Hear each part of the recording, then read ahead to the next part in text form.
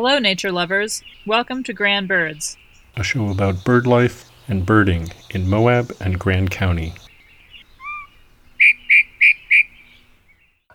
Today, our guest is Mark Holmgren, longtime bird enthusiast, retired Natural History Museum curator, and eBird reviewer for Santa Barbara County in California.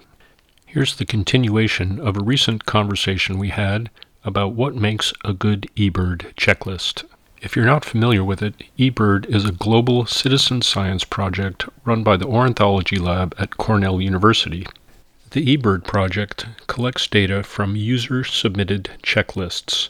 Each checklist is a little report of a birding outing, and in our discussion, we talk about things that make eBird checklists more useful to the scientific community.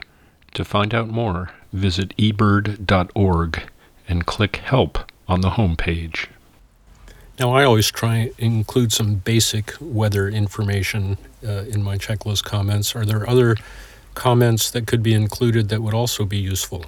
For example, say, well, yesterday the weather was, significant in this way, and so therefore the birds I'm seeing today may have been impacted by that. Weather comments can include the current conditions, but also, as you say, the recent conditions. For instance, if you're one day after a rain or 3 days after a heavy rain, and it's the first rain of the year, that's important information, and that increases the importance of your checklist. And during certain seasons, for example, migration, if the wind is blowing in a particular direction, or if there's a hurricane somewhere, or a storm to the north, these could impact the birds you see. Exactly. I think just this points to the general statement that the more information you provide about the conditions that you were birding in, those contribute to an important checklist.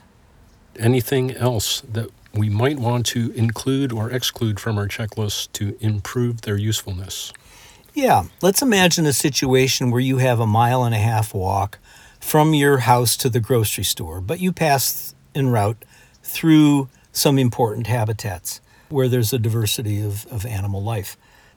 If you do that just once, that's not really all that much of a contribution.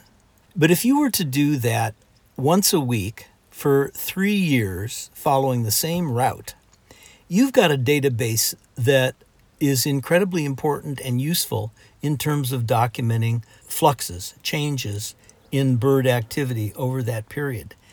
And if those data are accompanied by some of the things we've discussed in terms of your comments and your observations and providing a context and a route, that series of observations can be useful to future users. And the theme here that permeates all this discussion, I think, is future users. Are we doing something that considers whether a person 10, 20, 30, even 40 or 50 years or 100 years from now, is this an important set of data that can be useful to answering questions that arise at that time, in the future, some future time, that are important for people? So replicability creates an important checklist. Documentation of what you did, consistency among observations, if you choose to do a route that you replicate over time, those are things that can create important checklists. All right. Anything else? In summary, I think the general things that are helpful is to document carefully where you birded, include a map if you can, or a verbal description, state the distance traveled, and use photos to document your sighting. Even if you're not a particularly talented photographer, as I am not, documentation doesn't need to be perfect. Just providing evidence that other people can use to evaluate your sightings, especially if you are a little bit uncertain about what you saw, those are the things that contribute to an important checklist. Well, great. Well, thanks so much, Mark. It's been a pleasure. Thank you, Glenn. Take care. This has been Grand Birds. Till next time.